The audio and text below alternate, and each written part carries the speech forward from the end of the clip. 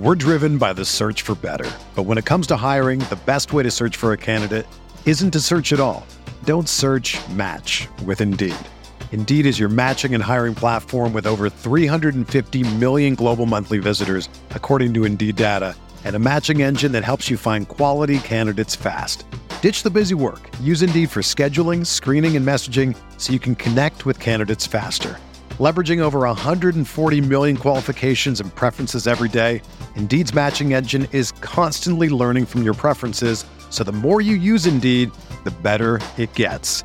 Join more than 3.5 million businesses worldwide that use Indeed to hire great talent fast. And listeners of this show will get a $75 sponsored job credit to get your jobs more visibility at Indeed.com/Blue Wire.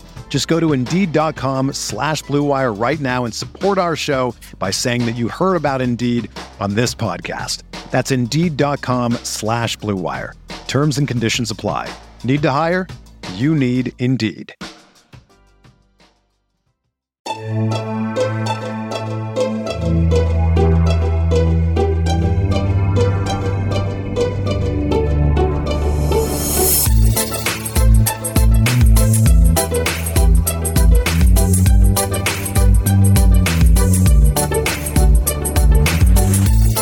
Hey there, Knicks fans. How you doing? It's your boy, Jonathan Macri, with you for another episode of the Knicks Film School podcast, coming at you on a Tuesday, a game day, of course, as we've been doing these past several weeks, making sure you get a pod every day.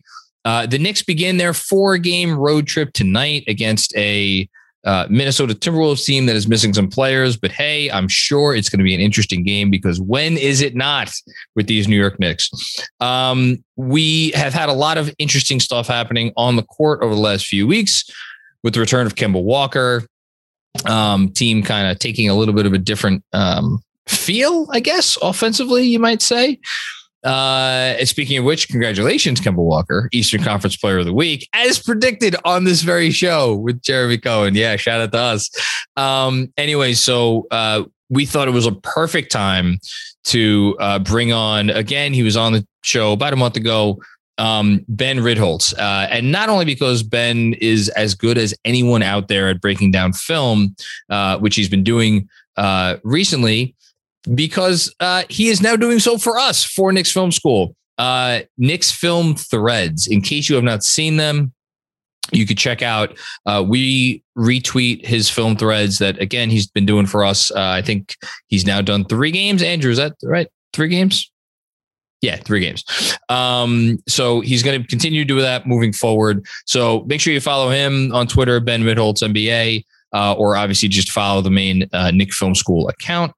Yeah, we just finished the conversation a little while ago. We got into a lot of X's and O's stuff. We got into some big picture stuff. It was very, very fun and very informative to me.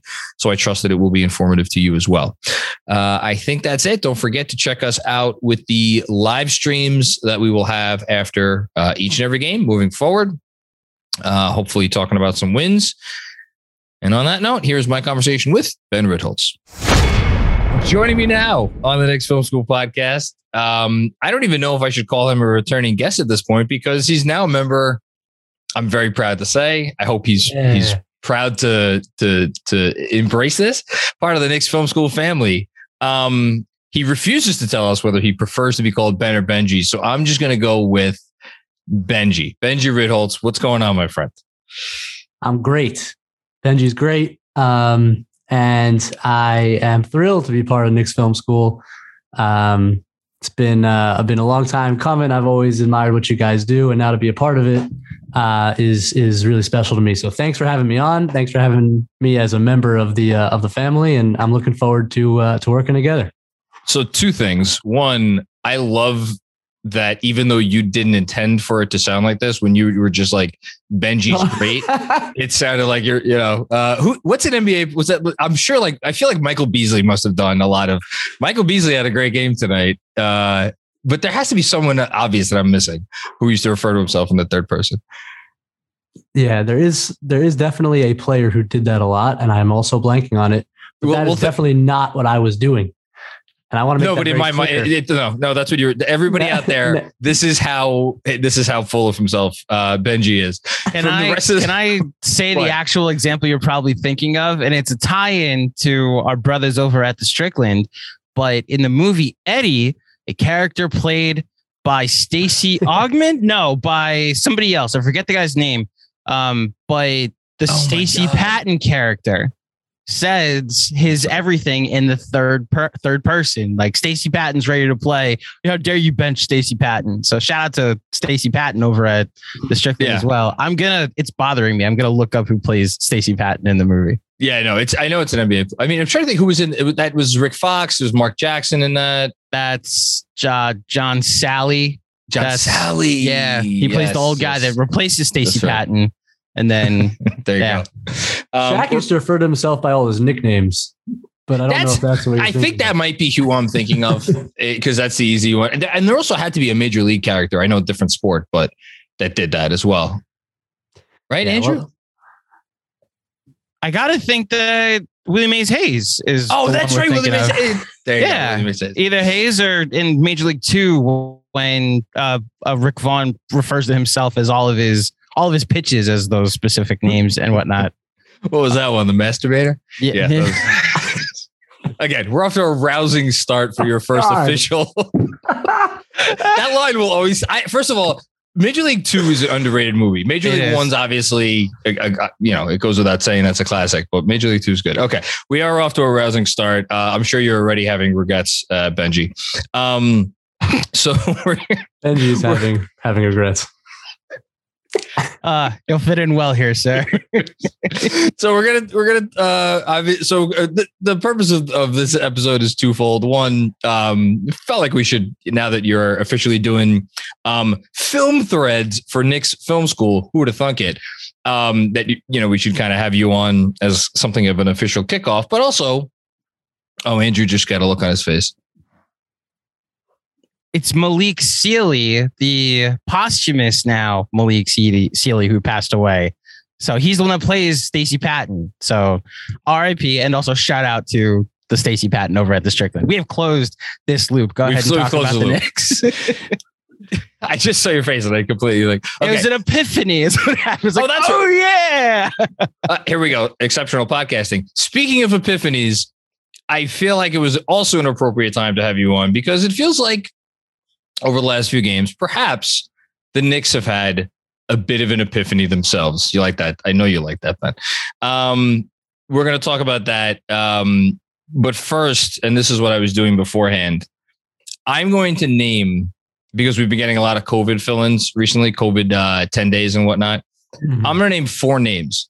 Your job is to tell me who is the fake person that does not exist. Oh, God. It was like who you play for. Okay, so 3 of these people have actually been signed in the last 24 hours, I think, to play NBA basketball. One of them is a fake person. All right, you ready? Let's do it. Kiefer Sykes, Xavier Simpson, Sam Tipton, and Ferren Hunt. Who is the fake person that is not playing NBA basketball? Sam Tipton. Very good. Thank you. Excellent job. That's really, wow. That was quick too. Do you know who Sam Tipton is? No. He's a My Cousin Vinny character. Okay. He's one of the witnesses. Don't ask me why. That's what you're doing right before this pod. That's what I was doing right before the pod. Okay. Now we're going to get to the Knicks. Let's do it. Is it just me or has it been more fun to watch the Knicks over the last 4 days? 4 games, I should say. Yeah, it has been more fun. Putting aside all of it, the schematic, just from a pure, yes. I'm either enjoying or not enjoying watching this. It feels more enjoyable to me. Yeah, I think so. And I think that 2 large parts of that are not to be negative about it, but who they've played. No, it's a big part of it. 2 terrible. Atlanta's defense. I saw your tweet today. I put out a thread about how great the Knicks offense looked with Kemba at the helm, and I'm sure we'll talk about that. But any dribble penetration at all against Atlanta's defense was an automatic open 3. Wide open 3. That is the worst defensive team I've ever watched in an NBA game. It was that bad. So that definitely has something to do with it. and Detroit is nothing to write home about, obviously. And also, it's the Kemba story. Just the story has been so fun and weird, and he's so easy to root for that I think that contributes too. But yeah, Kemba running things, both because he's played well and because he's Kemba, has been a lot more fun than whatever the hell we were watching for the previous month or two or whatever it was. At some point when I'm old and gray and have nothing better to do with my time on the 12th of never, I'm going to go back and rewatch the 10 games that Kemba was on the bench for and try to make heads or tails of what exactly we were seeing. Because like thinking back, there's no through line through any of it other than it was just not very good basketball, right? Like, did we learn anything during those 10 games? I know we're going to talk about mostly the last 4, but like, I'm just thinking of it now that you brought it up. Yeah, I think we learned that Alec Burks is not a starting point guard in the NBA. We did learn that. His play slowly declined to the point now where he's making 2 decisions a game that are so I can't even understand what he's trying to do. Some passes that he's making, I think it totally threw him off and his game off, trying to play that role that is very much outside of his kind of natural state as a basketball player. And so we definitely learned that. And I think because of that, we saw Julius try to take even more of the offense, which I think was partially by design. And I think we learned that if he's not going to make, an outsized percentage of difficult shots, then it's not very good basketball. It's not very good offense. And so I think we saw that. And other than that, no, there's really not much to glean from COVID-wrecked 10 games of losing basketball. No. Yeah. Well, COVID impacted 10 games of losing basketball, right? Because in theory, if you were the Knicks were still going to have Julius Randle, Evan Fournier, Kemba Walker technically available to them, right? Derrick Rose for most of those games, Burks for I think all of them, right? They're centers for the most part. It's you're oh, okay, so they lost some bench guys, right? But that's meanwhile, anyone who's obviously watched the team over the first 20 games knows that that's kind of a problem, the guys they lost. And the crazy thing about that is that those guys were on the verge of kind of taking over the rotation, and it almost reset the season back. It's such a strange thing because it reset the season back to the starting lineup that had been ditched. And now all of a sudden it's back and we're watching the veterans again. They got a second chance at life here. And they've actually reestablished themselves as potentially a viable unit. We'll see what they do against a little bit better competition, but they were on the way out. I mean, we're talking about, Kemba was banished. I think both Grimes and Deuce made unbelievable cases for themselves the first times they were out there. They had they had 2 of the best games any Knick has had all season. But it was the way they did it too. They were doing it in a way that can you think of 2 more diametrically opposed players in just how I'm not even saying Grimes is better than Fournier, but you watch Fournier go about his business on the floor. And I don't want to call it lackadaisical that is the wrong word. It's not lackadaisical, but there is a lack of, I don't even want to call it intensity, oomph, whatever. It's what you see when you watch Grimes, right? And the lack of hesitation that Grimes has when he has the ball in his hands. Christ, I want to set a timer for when he gets the ball and when he fires away. Meanwhile, Fournier is kind of that's where I'll say he's lollygagging.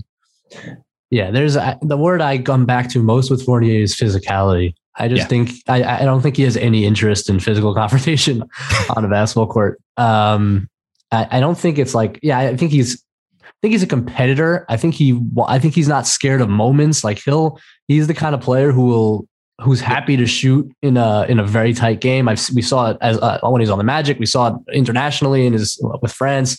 He's the season opener in Boston. There was no one else in the fucking building with it wearing a Knick uniform. He's got cojones, as they say, to shoot.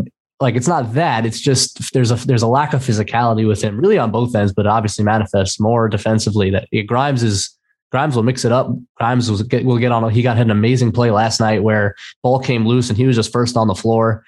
Nab started to run out and Fournier actually ended up making a layup. He's he's grimy, right? I mean, he is, and it's refreshing. And that's the thing with Grimes and Deuces. They came in, and it's not just that they were really impressive, which was kind of shocking on their first games, but the way they did it, like I think you were getting at this, the way they did it was like, oh, that's what this team is missing. Like there's just a physicality and an intensity about those two guys that none of the veterans on the team are really showing, except for Taj. And occasionally, I guess, RJ when he's feeling that way, but otherwise it's a little bit of a soft kind of. I'll throw Rose in there too, right? When Rose was going right at the beginning of the year, I know, look, Rose is not going to make any all defense teams, but at least, I don't know. You kind of felt him out there a little bit, right? Yeah. There's a presence about him. I think. Yeah. That's a good there's a presence about Rose and everything that he does on the floor. I think that's right. But and then those two guys came in, right? So and then it was like, oh, they're just gonna. I mean, maybe not only should we play the kids because like where is this team going, but maybe play the kids because they're better or they give this chance a better chance to win. And it's a really hard thing to say, and it's probably wrong in the long term. Like in immediate wins, you always have to kind of check yourself when it comes to rookies. But watching it certainly didn't seem like it was a fluke. Like these guys just have a certain way about them that this team needs. And then they go down with the protocols and like, yeah, you're right. Like all of our veterans and high paid guys were around, but it was like, but those aren't the guys we really want to see anymore. And meanwhile, now they've rebounded and they're actually playing good basketball. So it's been a wild ride.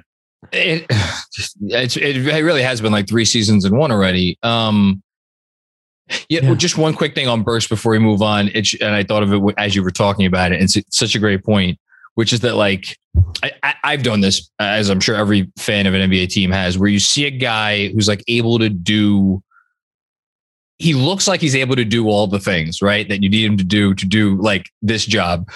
And then Burks gets it to put in a position where it's like, okay, now it's time to do all the things that you need to do to be a starting point guard in the NBA. And you're like, oh, wait, that's why it's like tertiary ball handler on a good team, or like maybe if you squint, it's like secondary. No, not a starting point guard.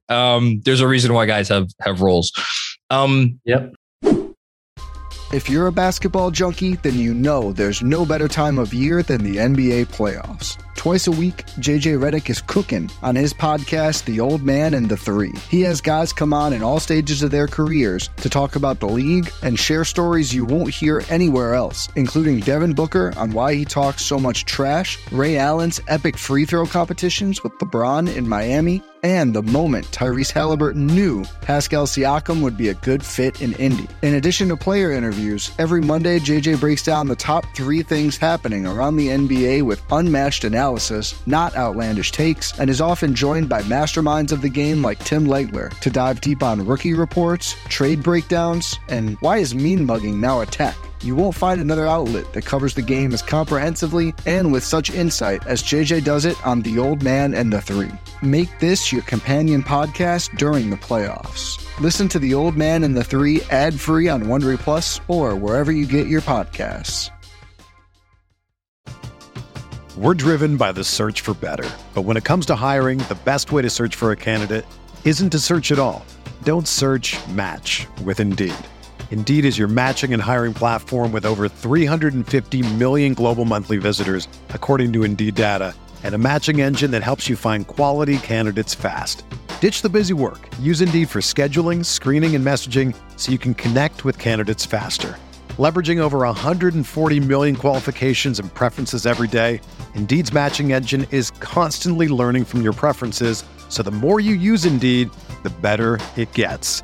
Join more than 3.5 million businesses worldwide that use Indeed to hire great talent fast. And listeners of this show will get a $75 sponsored job credit to get your jobs more visibility at Indeed.com/Blue Wire. Just go to Indeed.com/Blue Wire right now and support our show by saying that you heard about Indeed on this podcast. That's Indeed.com/Blue Wire. Terms and conditions apply. Need to hire? You need Indeed. Back to Kemba, and you just made me think of this too. Like, I think we've assumed, or I've assumed at least, I don't know what you've assumed. I'm curious to hear what you've assumed, that the reason that Kemba came out and is doing this now is because he basically was like, well, fuck it. I got told to go home and this is my last chance. You better believe I'm going to make it count. I wonder if there is a part of it though, that like, the kids came in and like really brought like, oh wow, these kids are not going to take my job, but like, you know, something of that ilk. And now Kemba's like, well, clearly I need to be more aggressive because that's what Deuce McBride was doing, right? He didn't seem to play hesitantly. I don't know if that's maybe much of a stretch. Do you just, I don't know what it is. I guess maybe the more interesting question is, do you think he will continue this? Or either of those, whatever is more interesting to you. Well, I will say his defensive intensity and his rebounding is not just unlike what I've seen, you know, earlier in the season, but it's unlike any Kemba Walker that I've watched maybe since like early Charlotte days in terms of just like effort, intensity. He's playing a ton of minutes, which is frightening. But there's a force to his game right now that it's one of the two. I can't get inside his head necessarily, but I think you're right. It's either motivation and potentially just the rest of, you know, sitting out for as long as he sat out. And also maybe some inspiration from the guys that came in and filled in and showed him what effort on the defensive end means. But we have definitely seen a totally different.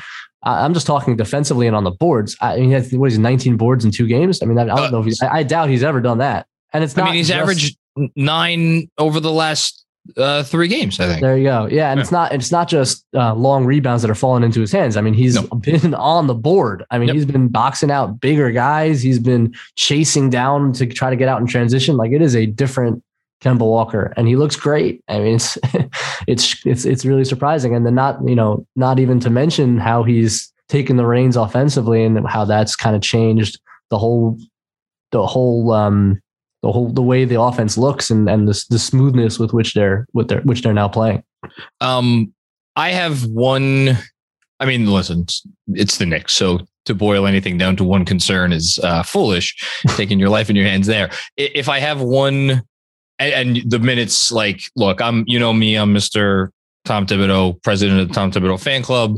I mean, 160 minutes in 4 games is a lot. Now, granted, it's I see you literally closing your eyes and shaking your head. I mean, what is his knee? His knee cartilage? Like, what does it look like right now? I'm concerned. Did macaroni and cheese as a man? I'm concerned for him and like his old age, and now he's gonna walk. I'm concerned for him. Yeah. Well, look, let's quickly, as obviously you've not been here for these 4 games. Yeah, that's right. They're going to get some ball handlers back, and I can't imagine he's going to be playing 40 minutes a night. I can't imagine. I can't either, especially.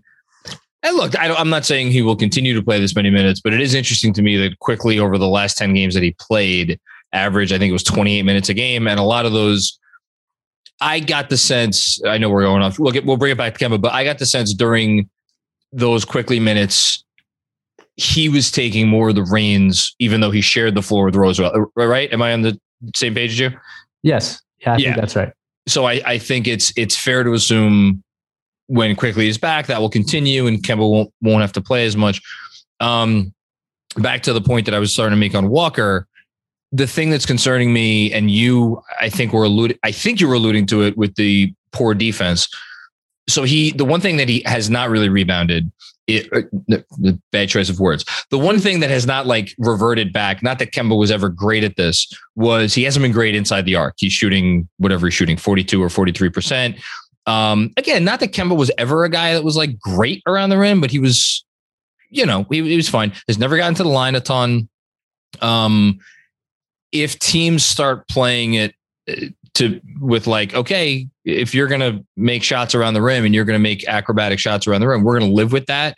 And if teams don't guard off 3-point shooters as much, I have to think at some point that will start, right? But other than that, I'm not sure I have a huge concern in terms of like him being able to do what he's able to do. I'm putting the minutes aside.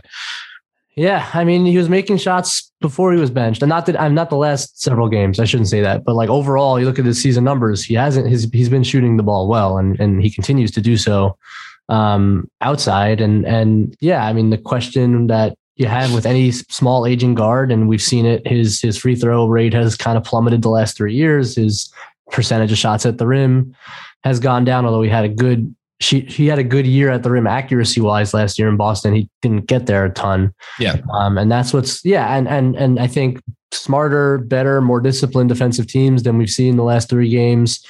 Although not the Washington's got a bad defense, but just like, once they've seen what Kemba's done here, I think you'll see a lot more switching, because he's a drop. He's one of these guys that if you're going to drop, he's going to destroy you. Cause if you try to go up, if you try to drop, every pick and roll, he's just going to pull up. And then if you try to bring if he's being aggressive and correct. Yeah. Which he now is right. And he bring the plotting big up and now we saw Capella try to come up to the level, and that opens up he can blow by him anyway. And now you got 3-on-2s coming down, whether it's through the baseline or he gets to the middle of the floor. And then you also have, those quick, either Mitch with a good Mitch roll, you have either him on the roll. And if the defense crashes onto Mitch, now you have those cross court passes, which he's making really well. So that whole pick and roll game has been great the last 3 games. And that's why the offenses look so much better. I think when you get to like a Miami or Milwaukee with Giannis, like those. So I was going to say it's team dependent as far as who could, because Capella, I mean, Capella was in the defensive player of the year conversation, maybe not legitimately, but like whatever he was talked about. And even he was played off the floor briefly during the Eastern Conference Finals. You're saying specifically other teams that have the personnel to switch. Right. Those will be the teams. Okay. Yeah. I mean, right. And Atlanta's so bad as a group defensively. I mean, and Capella hasn't been as good this year, but yeah, I think they're advantageous. I think a drop team in general is a good opponent for the Knicks, especially with Kemba at the helm. I think a more does Kemba still have it in him to like take on a switch every, if team gets kind of switchy, or is he just going to start dumping it off to Randall to try to create those, advantage situations again?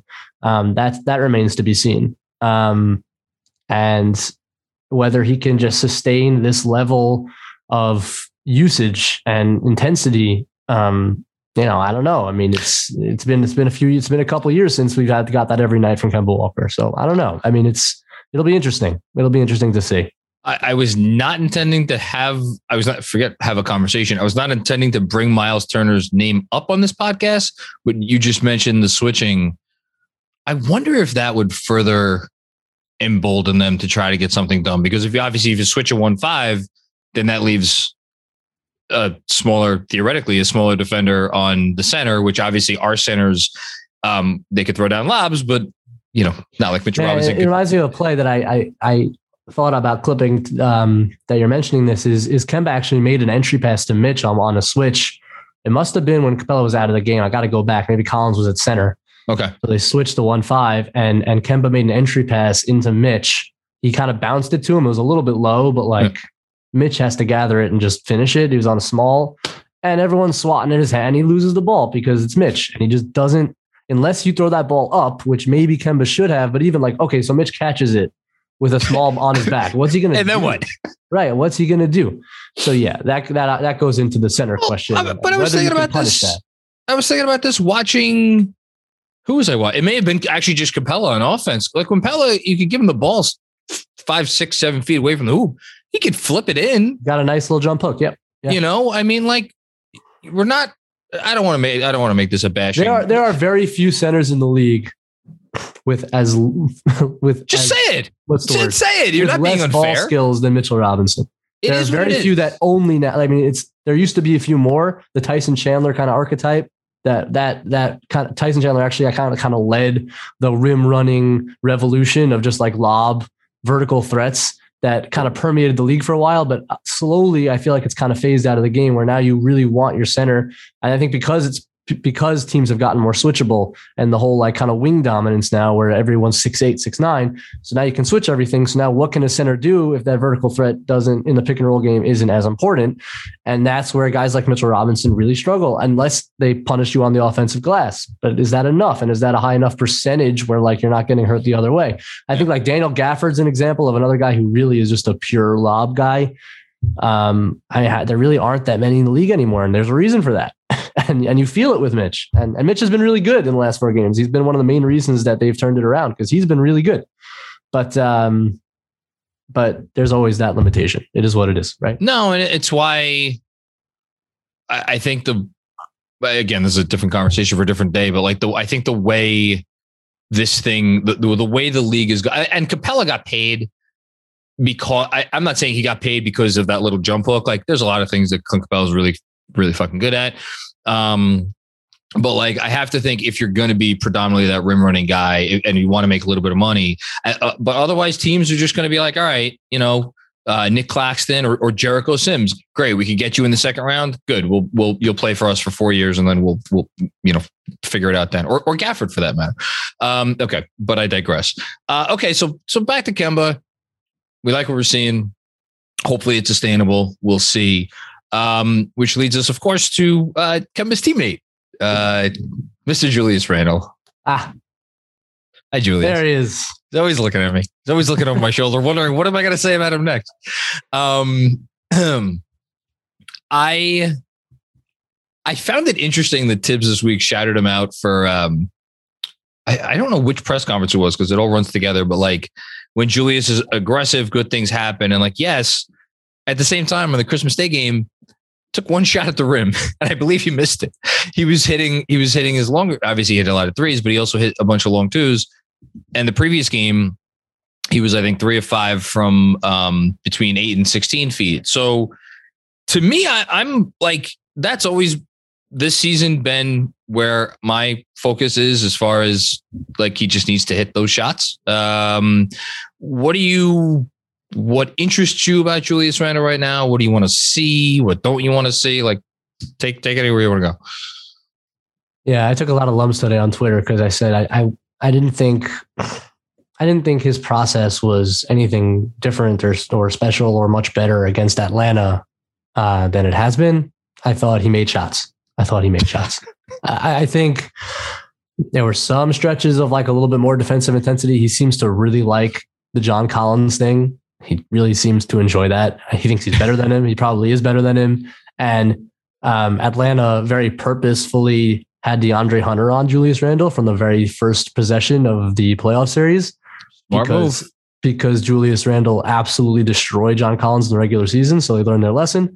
And of course, DeAndre Hunter is not on the team right now, and John Collins had to guard him. And I think he very much enjoys that. But like we saw plenty of head scratching decisions. We saw some terrible transition, getting back in transition, just not showing frustration, not getting back. Botched a couple of switches. Like I just didn't. I thought he made shots, and look, I think he's going to make more shots because I think he's probably somewhere in between where he is now and where he was last year, even if he's not what he was last year. So I would assume these percentages are going to go up. He's already up to 34% from three. I mean, I think there's no reason to think he can't shoot 38% from three. I mean, you want to keep, and right now he's 36. What is he, about 35? Which is atrocious. I mean, he needs to pick that up, and I think he will, and he started to. So I do think there's some progression to the mean, I guess. But I still, and I will say this, I think he's done a better job actively deferring to Kemba Walker running the offense. Actively deferring, which is different. In my mind, at least, is different than deferring because the word I used several times in the beginning of the season was almost begrudgingly. Yeah. In the way, right? Did you get the same sense? Yeah. And I use that term very purposely. I think you could see him asking, he's getting Kemba into the DHOs. He's the one kind of leading the charge to let Kemba run the offense. And he's gotten easier shots as a result. How many of those threes were just simple pick and roll, pick and pop threes that he just steps into instead of the self-created step backs, which are much, much harder shots. And I think there are still times where I clipped one today where I thought he hijacks a possession. Like if there's a switch, Kemba's working Collins and Julius has whoever, Mays or whoever ends up switching on him, and he's posting him at 24, 25 feet. You know what? I'd rather see Kemba break down John Collins. I don't need every time there's a switch. It doesn't have to be a Julius Randle isolation. And for anybody who hasn't seen the clip, I just want to say, if anybody listening is like, well, why didn't just Kemba take him? Why did Kemba pass the ball? Because Julius got right in the fucking way to the point where Kemba had no choice but to pass him the ball. Exactly right. Yeah. Exactly right. That's a hijack, right? And great players do that all the time. Like they'll demand the ball. And there's sometimes I think Julius great players. Yes. I think especially because Kemba's had it going And John Collins isn't going to, I don't think he can keep Kemba in front of him. And I just think it's an easier way to, right? It's just easier for Kemba Walker to break down John Collins than it is for Randle to back down a guy with half spins and spins with a risk of turnovers much higher. Like sometimes just clear out and you got the switch. You did your job. You said it's a good screen. You got the switch. Okay, great. Now clear out and let your teammate make a play and spread and you'll get an open shot. Like there are still times where that takes place. And I think, that the journey for Julius to accept a lower usage rate where I think it'll improve his efficiency, it'll improve the offense, it'll improve how everyone feels about the offense, how many touches guys are getting. And we're seeing it with Kemba.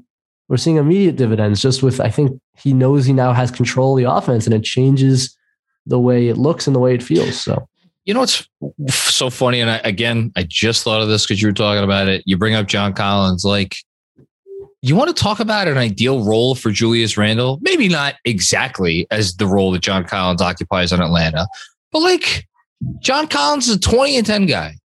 He just got paid $125 million, $25 million a year, a little bit less than Randle got paid, but it's like the market basically said, I mean, we talk about Julius taking a discount only once. The market basically said these players are roughly equivalent. Like Collins will make a few All-Stars. I would probably maybe 1, 2, 3, something like that. Like, why can't Julius just embrace being more? I mean, I guess he just liked being in the MVP conversation. And I'll say I think Julius has much more creativity in his game than Collins have and vision. But then, so be a better version of that. Yeah, but you could spots better. It doesn't. You don't need to dominate the ball. And Collins is very much a reliant player, and he gets to rely on one of the best point guards in the game, obviously, and makes it very easy. And I would say he's a significantly better finisher than Julius. He's extremely explosive at the rim. Yes, he's a lob threat in a way that Julius isn't, which is another reason why playing him at the 5. It makes a little bit more sense than it does for Julius because he can be a roll man. And Julius is a good roll man, but in terms of like a vertical spacer and a threat on the lob like Collins is, Julius is not that. But so there are differences in their game. And I think Collins and actually Obi is a guy I think of a lot in terms of like the ideal Collins kind of role if he ever develops the shot the way Collins has. But the idea is correct that he can be more reliant. You got Kemba Walker exactly for this reason. I mean, I think it's the purpose of getting Kemba Walker was so that things would get easier, that his shot diet would look a little bit more like John Collins' shot diet.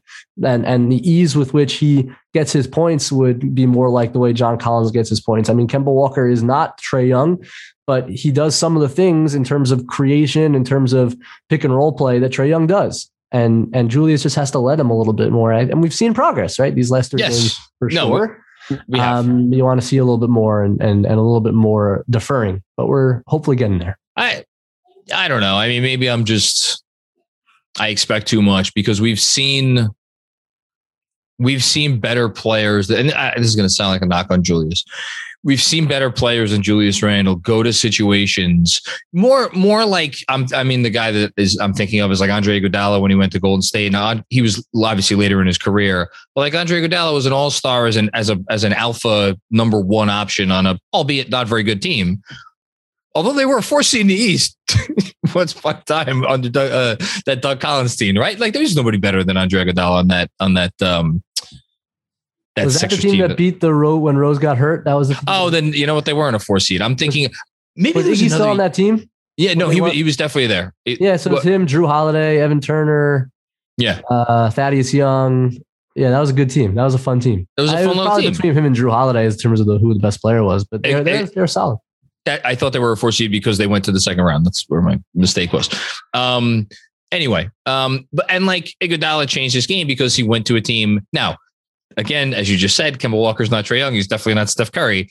And there's no Klay. There's differences, but just to ask him to adjust a little bit, I don't think that's too much to ask. I don't, but and I've heard you on some of your post games where you said, Tibbs seemed to have decided in the Kemba move that Julius needed to just be Julius of last year.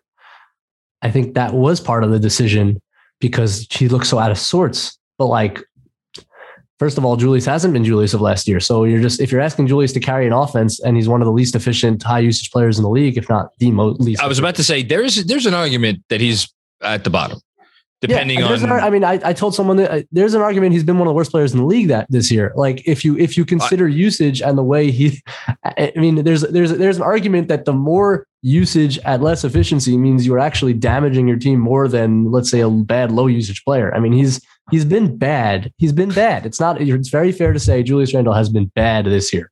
Yes. And at some point, if you're high usage and bad, at some point you have to say either I need to get a whole lot better or I need to lower my usage, especially when lowering my usage might make me better. And I think that's kind of the simple argument that needs to be made. Maybe it has been made, and it seems like maybe it's gotten through a little bit. The journey to a smoke-free future can be a long and winding road, but if you're ready for a change, consider taking Zyn for a spin. Zyn nicotine pouches offer a fresh way to discover your nicotine satisfaction. Anywhere, anytime. No smoke, no spit, and no lingering odor. Get in gear with the Zyn 10 Challenge and enjoy 10 smoke-free, spit-free days for just $5.95. Order online and start your new journey today. Warning, this product contains nicotine. Nicotine is an addictive chemical. Get ready for the greatest roast of all time. The Roast of Tom Brady. A Netflix live event happening May 5th. Hosted by Kevin Hart, the 7-time world champion gets his cleats held to the fire by famous friends and frenemies on an unforgettable night where everything is fair game. Tune in on May 5th at 5 p.m. Pacific time for the Roast of Tom Brady, live only on Netflix. It's funny, of all the things we're talking about, like, can this sustain? Can that sustain? Famous last words. I have faith that Kemba can keep up, if not this, a close approximation of this. Where I'm lacking a little bit more faith is whether Julius continues to turn the corner that we're talking about here. I hope I'm wrong, because, and we could finish up with this maybe, is like, look, and I just want to be very clear to anybody out there listening who is like, why the fuck are you wasting time talking about this? These players are not going to take us anywhere big time. Kemba's probably not even going to be here after whether it's this season or next season. This is all stopgap stuff. But this is what the team is right now. It is about making the product look as good as it. What are we going to do? Sit on here and rant and rave about how Deuce McBride should be playing 35 minutes tonight? What am I going to do on Knicks film threads if I can't talk about Kemba? Exactly. He's the one playing. That's what the film is. I can't make up film. That's what it is. There you go. So I just want to say that, but back to the point that I was going to make, look, this team's not going to win a championship this year, but I really do feel, given their depth, and I think the depth is a real strength. Tibbs talks about it all the time. I don't think he's just blowing smoke out someone's ass. I think he really believes this is a good, deep team. With that, and with what Kemba's kind of been showing, and with Fournier still, he, like we talked about before, he could still do stuff. If Julius can really embrace that and Kemba can keep it up, I know it's a lot of ifs. I don't know. I think this team could be a team that is, at the very least, if they get in, I was about to say when, if they get into the playoffs, could give us a little bit of fun for a round, maybe more, but that's a lot of ifs.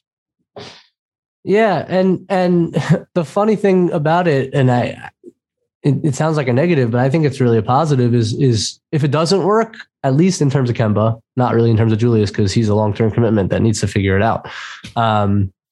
Then we'll get more young guys, and the young guys are good. So there's not a ton of downside in this season other than Julius, and I think a much lesser extent Fournier, because again, there's a little bit of long-term money there, but Julius needs to be better for every reason in terms of where this franchise is going, where they want to go. Even if they wanted to move him right now, I'm not even sure what his value is. And I don't think they're going to move him, but I think they're not. Yeah, they're not going to move him. He means too much now. I mean, he's been the centerpiece. He's very close with the entire organization. It would be, and he just needs to figure it out. And that's the number one storyline. 1A is probably RJ Barrett, and whether he can get his stuff back together and continue to improve in terms of outlook, in terms of franchise outlook. I think those are still wash all the noise away, especially the Kemba noise, because again, he's a low investment player. We love him. He's great. I root for him. He's been a ton of fun, but like looking big picture at the team, he's a low investment player. But we're talking Julius as Julius, getting back to Julius in whatever form that is, number one. RJ's development 1A. And then like how the kids look is more important long-term than any of this. But that said, like we're talking about, like the team is what it is right now, and we want them to win. And it's fun to watch when they win and when they're playing well together. And I think in terms of Julius's development and what he looks like 2, 3, 4 years down the line, how he adjusts to Kemba Walker is important, because he's not going to, if this team ever does go anywhere, it's not going to be with Julius Randle as the star, as the number one star. I was about to say, like, I'm not push back, but I don't think it's as much of a given. And look, I've made all the points you just made. I've made them. I don't think it's as much of a given that Randle is here. Like, if you gave me what odds would I put on Julius Randle surviving next season's trade deadline?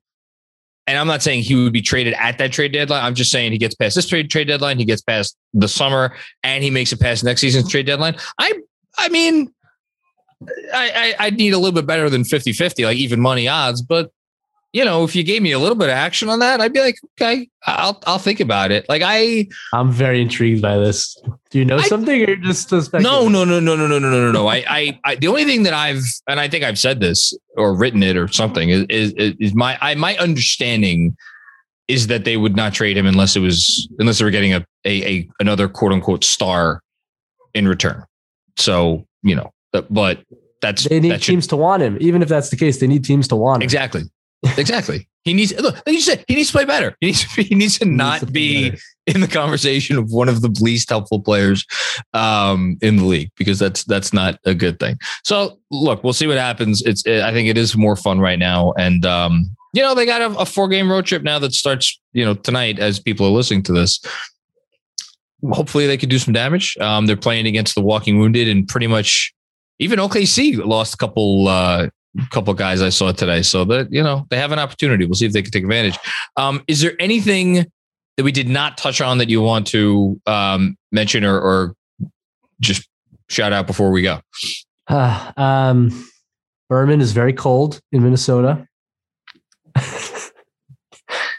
It's a big storyline right now. It's one might say it is the unheralded storyline of this Knicks season. It was Ken Berman stay warm. Hot off the press. Yeah, Berman. Hope he's doing all right in Minnesota. Frostbite's no joke, man. Yeah, you lose one finger, it completely fucked up. Kill you. Relatedly, Deuce McBride is still in protocols somehow.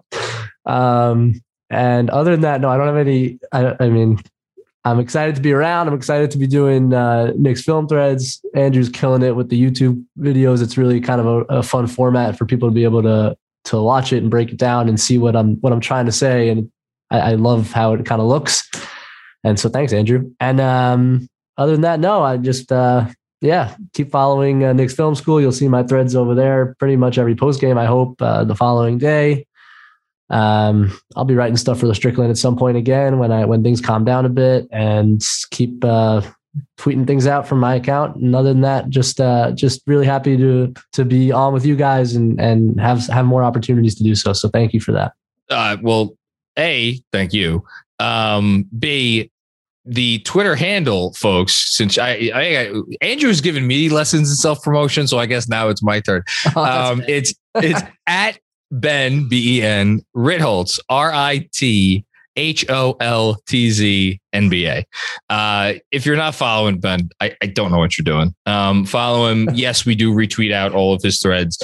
And yes, shout out to Andrew, because I was like, wow, this looks really good. And Andrew was like, yeah, I know, I did it. Where'd you find the song, Andrew? I like the song. It is an instrumental I got that was royalty free. It used to be before we had a YouTube element to the podcast, it used to be the background I used when I'd post promos that were just audio, and they pop up on the Knicks Film School account from time to time. And then we added a video element, so I figured just clipping that. I love it. I'm like picturing people like watching it, just like kind of like jamming out while they're watching film. What can be better than that? Well, I have a couple of other songs because we do have a music guy. Shout out to Doug Burns Bass that has offered to give us some free samples. So we'll collaborate. It's not free, but like we'll collaborate with him and play some of his music. But yeah, so that song will be there. And the reason we wanted to collaborate with you is obviously because I've been a fan for a while, and I'm glad that we could feature a lot of your work on the channel going forward. And if I could just say one more thing, I have to blow a little bit of smoke up your ass now, because it's one thing to break down clips, and there's a lot of people who do it really, really, really well, much better than I can. It's not my strength. It's another thing to do it in a way where you are not only telling a story, but succinctly telling the story of the game through interrelated clips. And your film threads have managed to do that. And I admire it, because I try to do that when I do like the post game write-ups in some way, shape, or form. To do it via film clips is just really fucking hard, and you nail it. So again, for anybody out there listening who's not following Ben, do so. He will make you much smarter at basketball. Thanks, man. I appreciate that. Thank you very much. Okay. Shout out to Ben once again for making us all smarter. I really do enjoy talking to him. He's great. And I am so excited that he's part of the Knicks Film School family moving forward. And who knows, maybe his addition is the thing that sparks the turnaround of this Knicks season. I think that's going to be it. I'm calling it right now. Don't forget, as always, if you enjoy the pod, please do us the honor of leaving us a review, give us a rating. And if you listen and you're not subscribed yet, go ahead and subscribe. Definitely makes a difference. On that note, let's finish out this 2021 year strong. A couple days away from New Year's. Andrew, you have any resolutions you're thinking of yet? We too old to make resolutions. Like, I feel like there's a lot of younger things that we wanted to make big changes to, and at this point in life, we're just kind of okay with, you know. I got a lot of boxes still that I want to check. Okay. So you know, I don't know what the intent, what the box that I want to focus on this year ahead, but you know, bigger and better things. I'll say that. So your answer is same thing we do every year, Pinky. Try to take over the world. Got that right. There you go. Happy New Year, John. Happy New Year, Andrew. And everybody out there, thanks for checking out another episode. We'll be back with you with another one very soon.